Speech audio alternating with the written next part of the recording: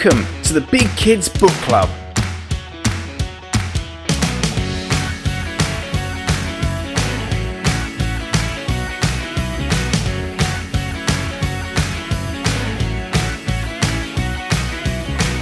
A podcast about all things fictional from middle grade to young adult.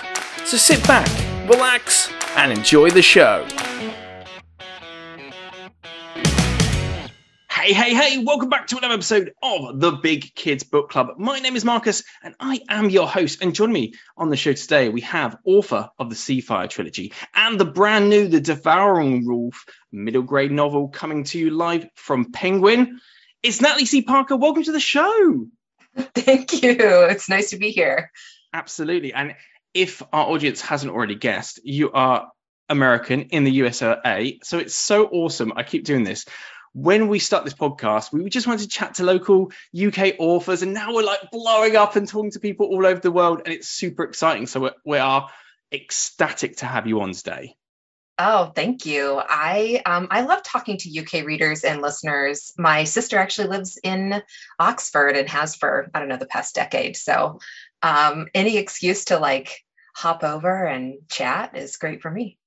Absolutely. Oxford, lovely part of the world, especially part of the UK, lovely part of the UK. But we want to get to know you rather than Oxford. So let's get to know Natalie. Natalie, let's dive into a bit of your writing journey. Do you want to tell us a bit how you got into writing, maybe some of the highlights from where you started to where you are now?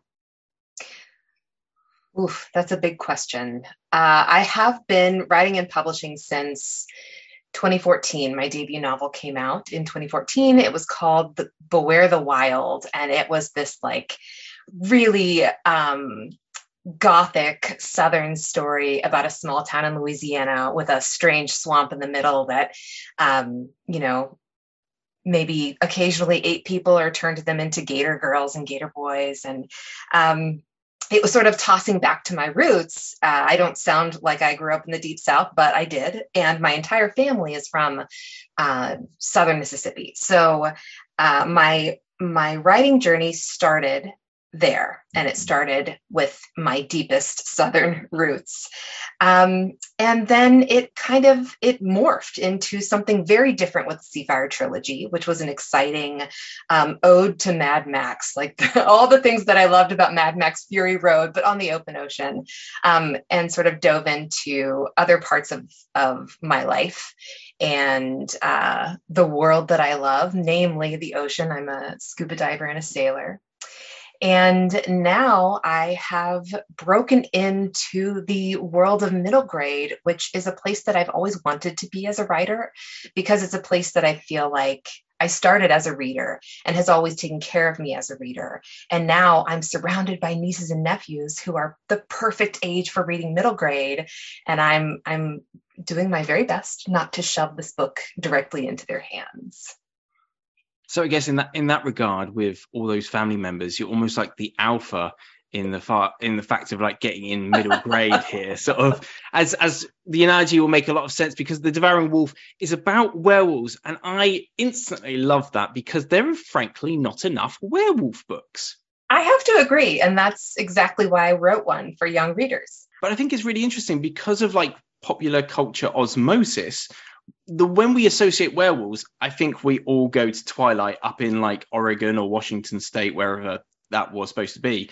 And you think of that sort of rugged terrain. Your werewolf pack all reside in Kansas, which I believe is sort of the state you're currently living in. So it kind of almost feels like maybe, again, you've immersed yourself in your current home and sort of your landscape and stuff like that. But The Devouring Wolf, do you want to tell the lovely listeners who are sort of eagerly telling me to shut up and get on with it, what this book is about? Do you want to give us a little teaser? So The Devouring Wolf is about a werewolf community, as you said, in Kansas. There are werewolves around the world, but we're in Kansas. And in this community, every child will shift into their werewolf form for the first time sometime between the ages of 9 and 12. They know that it will happen on the first full moon of summer, but they don't know which one. So there is a little bit of surprise and anticipation baked into this first transformation. And so the story follows Riley Callahan, who is eagerly anticipating this first full moon of summer because she is 12. And so she knows without a doubt, she's definitely going to transform this year. But of course, there are other things at play. As the title suggests, there is a big boogeyman. The devouring wolf is sort of rising up and going to throw a wrench into all of Riley's hopes and dreams and plans. Absolutely. Now, we're going to get into some spoilers, but we're going to leave it mainly spoiler free because we don't like to ruin it, let people go in there. But we have to touch upon something. So the first thing I noticed is when I got into the first sort of opening chapter of the book, we're almost straight into that transformation night, aren't we? We're almost straight into the ceremony. And I think it's even spoken on the back of the book, so it's not really a spoiler. But yeah. Riley doesn't transform. She doesn't become full wolf. And I have to admit that she's not alone. There's 5 of them. So it's Riley, Donielle, Lydia, Kenva, and Arcely? Araceli, there you are. I was calling it Arcely in my head the entire time, and I knew it was wrong. But Araceli. So these 5 all get the whole sort of like big, you're not transforming this year. And they're all of that age of 12, which is really like, if you don't transform by 12, you're not going to. Mm-hmm. Have to admit, when I read that, I had some proper Encanto vibes, but with a werewolf twist. I don't know if that was intentional, but it had that sort of vibe. You know, when she touches the door and her door doesn't transform, and she should have. Yeah. That's what I got with Riley. Well, number one, I'm glad because I love Encanto. And number 2, I mean, I wrote this book 3 years ago now. So all of that was in place long before I ever saw Encanto, which I just did this past June. I watched it with my nephews who are obsessed with it.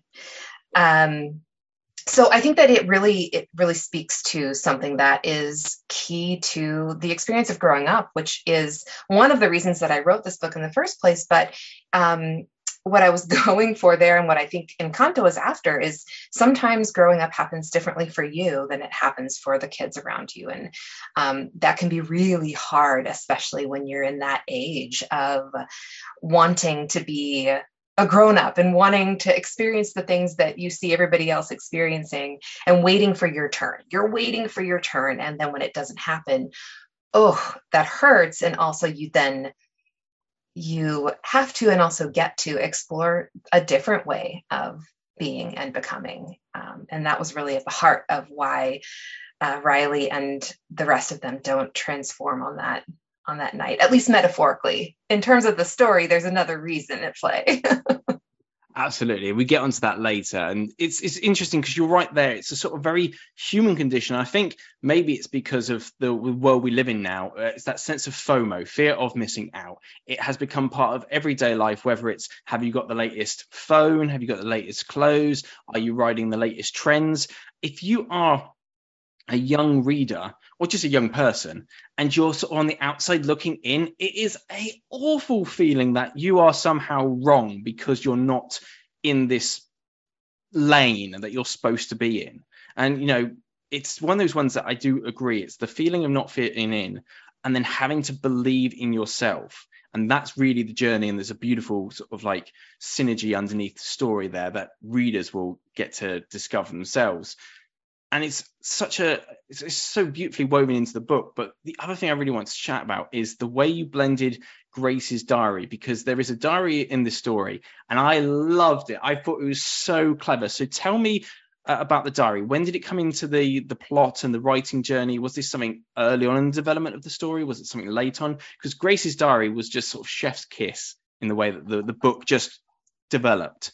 Oh, well, thank you.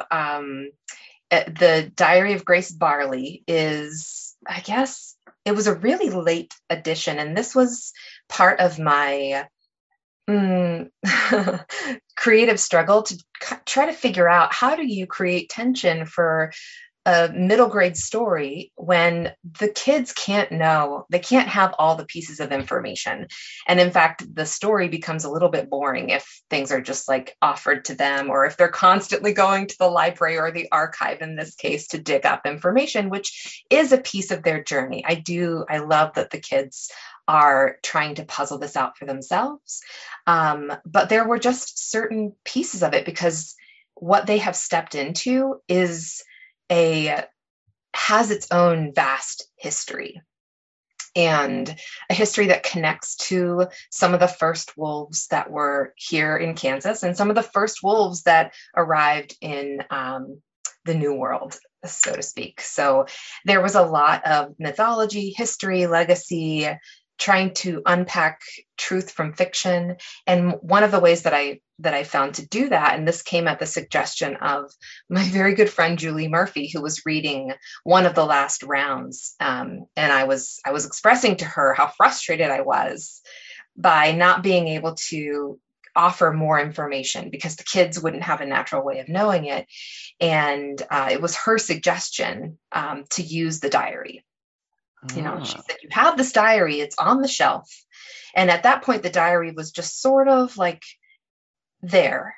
But they didn't actually get to read it until about the same point in the novel when never mind, I'll back off of that because that's a spoiler. But the diary is there. It always was there. And adding little snippets of it to give readers just enough information so that what the kids were experiencing had another layer. So the kids might not know it, but the readers did. So yeah, late edition, but it was one of those things that blew my mind as a creator and storyteller, and really helped draw all of the pieces together. And I remember it was like around Christmas, and I just went into this like fugue state of needing to very quickly revise this novel again, because we were trying to get it into copy edits. And, you know, when there's that production pressure, then everything else is also pressure. But that's how that happened. We went quite deep into the plot there. So there's going to be something, if you get your hands on this book, it is out now. So check out your Barnes & Nobles, your Waterstones, or your friendly local bookshop, grab a copy. Because it's just such a great sort of like narrative device. I was just like, this is so cool. This is such a brilliant idea. And I'm like, how have I not seen, again, it's like the whole thing. Why am I not seeing enough werewolf novels? And why am I not seeing enough magic diaries? So we'll leave plot alone because we're getting very skirting the sort of spoiler zone right now. So let's dive into setting. I love the setting. And I don't know if it's because being over here in the UK, I love exploring the world through my books. And obviously the whole sort of like pack grounds of sort of Wax and Wayne's, the Clawfoot, Cottonwood Hollow, all of them were so lovely. And I felt so immersive. Not just because one of the two sort of like owners of the place is called Marcus, which when I find a Marcus in a book, I get excited because I rarely find other Marcuses. So when I find a Marcus in a book, I'm like, ooh, goody. It was really interesting to just feel that way. And obviously when you're building a slightly, unique werewolf sort of community and sort of folklore, I wonder how much you delved into actual ancient werewolf sort of fairy tales, folklores, mythologies. Like, where did you do your research and how much did you blend into creating sort of your own little mini universe? I wanted everything in this book to be in conversation with some piece of werewolf mythology that I had grown up with, or, that I think is pretty common, because werewolf mythologies are very different around the world. There's like a story if somebody who's pregnant dies and a wolf jumps over their grave, then they'll turn into a werewolf. Like these come out of like Eastern Europe, and there's a lot of different origin stories for werewolves. So I needed to make sure that I had one for myself that felt like could be related to what we actually know about werewolves, but maybe is a little bit different. Because I think that's the cool thing about mythology and stories. And that's what Riley kind of tells you at some point early on in the novel, is that most of what normal people actually know about werewolves is a little bit true, but just a little bit wrong. So for example, going back to, she expects to transform on the first full moon of summer. And that obviously comes from werewolves. Traditionally in our storytelling, transform every full moon. But as I was creating this community and thinking about what would make them a viable community and what they would maybe try to change for themselves, that forced transformation became key to what I was doing with the whole community itself. So there is a wolf known as First Wolf, who a very long time ago cast a big spell because she was friends with a witch. And they cast a big spell that allowed them to untether wolf magic from the moon. So now the only time they transform on the full moon is their very first time, or if they want to. So there are a lot of pieces of this mythology that are just in conversation with things that we already know. And as for landscape, there is an entire, I have like a notebook full of how the wolves came to be in Kansas that will just never make it onto the page. And it had a lot to do with, okay, when was Kansas even settled? And when was Lawrence in particular, which is my hometown, when was Lawrence settled? And how would wolves have dealt with all of this like bloody Kansas history? And how would we deal with different racial groups being wolf packs in different parts of the country? So there's like an entire network and webbing of how wolf culture and society functions. That if I get to do more in this world, will come out, little by little. But the kids are not exactly thinking about wolf politics on that level every day of their lives. And, what do the northern packs think versus the southern packs, and city packs versus country packs? And there's a lot of differences in how all of the wolves have chosen to live. But it's there. It's all there. Wow. You know what? When you see some of those sort of like charts or graphs, and they show like the tip of the iceberg, and you see like, oh, this is the finished product, everything under the water, like you just got an entire, just all of this propping it up. That's incredible. It's necessary, I find, if you're going to write a book, even a middle grade book where you're like, oh, it's just for young readers, and maybe we don't really need to know the answers to all of these questions, but asking the questions and then knowing the answers, I think, makes writing the book so much easier, because the world then feels very rich and real and rooted. And, anytime I encounter a character or something, I can just go back to the history that I've been developing for the wolves and find an answer for that character there, or, a reason for them to do X, Y, or Z is already baked into the world itself. Oh, that is absolutely smashing. And I think that will probably lead on to another question later. But yeah, I just really felt it was quite a cool one with the whole hunting grounds and all the other sort of places. Just felt really quite alive. And I wondered how much of that sort of, much more than I ever could imagine, being baked into it. But not only does that immersive world sell it, let's face it, the cover, let's take a moment to talk about the cover, because holy damn, that is a pretty ass cover. I know. I was so excited when they sent me the sketch. And, in early sketches, when you see it, it's like, here's sort of like a scribbledy dribbledy, like kids, a pack of kids, and they don't have any features. They're just like there. And maybe one of them is holding like a lithostone and it's glowing. And then there's smears of color and the general shape of something behind it.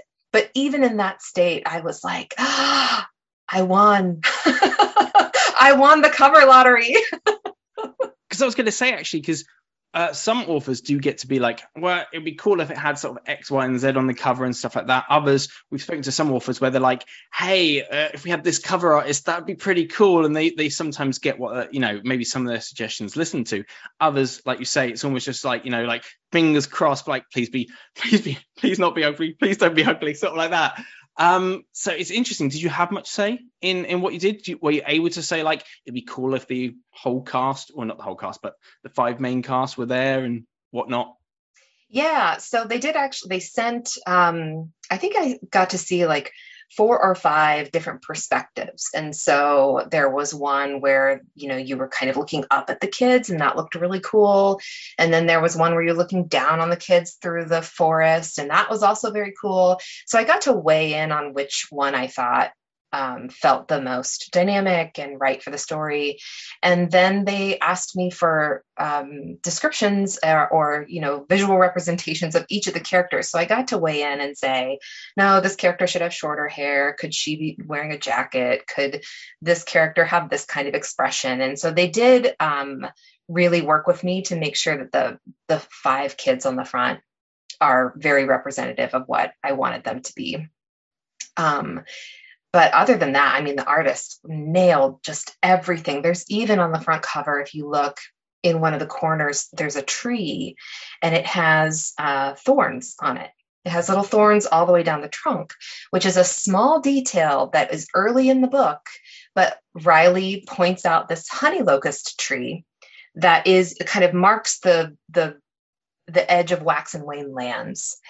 And these are trees that grow all over Kansas. They are like full, beautiful trees, but their trunks have 3 to 5 inch thorns on them all the way up. They look like, I don't know, giant rose stems or something. And he put one of these on the cover, and that just warmed my Kansas soul. I was so happy because I love these trees, and I just, sometimes as a writer, you put a very small detail into something because it's important to you, or you just, you're taken by it.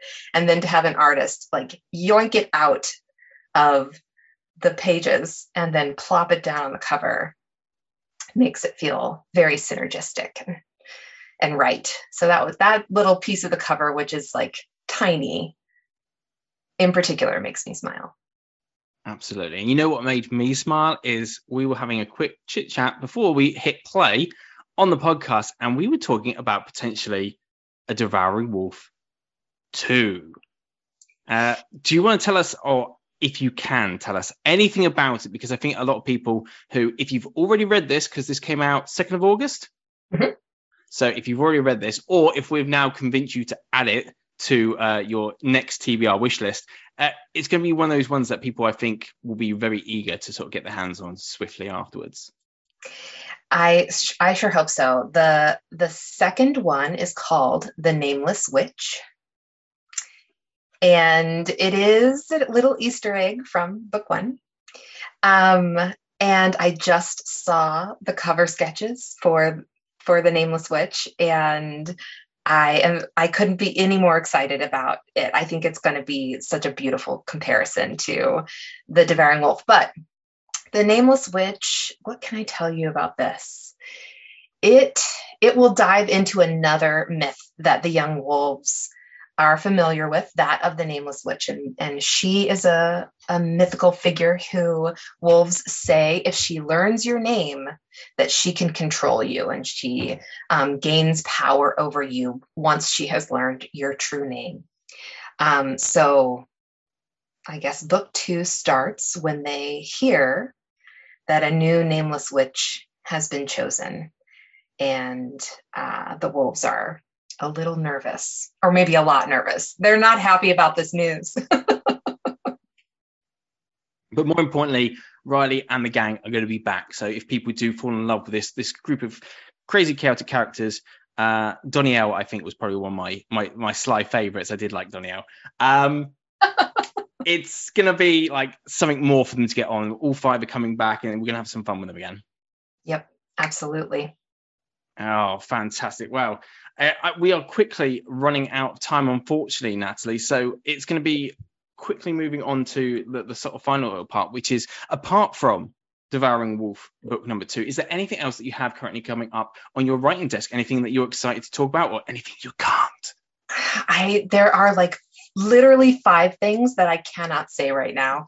And I am excited about all of them. They're all in sort of different spaces in the publishing sphere. I guess I can say that I have a couple of YA projects that are coming up next, and I can't believe I can't talk about them, but they haven't been announced. A couple of YA projects, perhaps an anthology.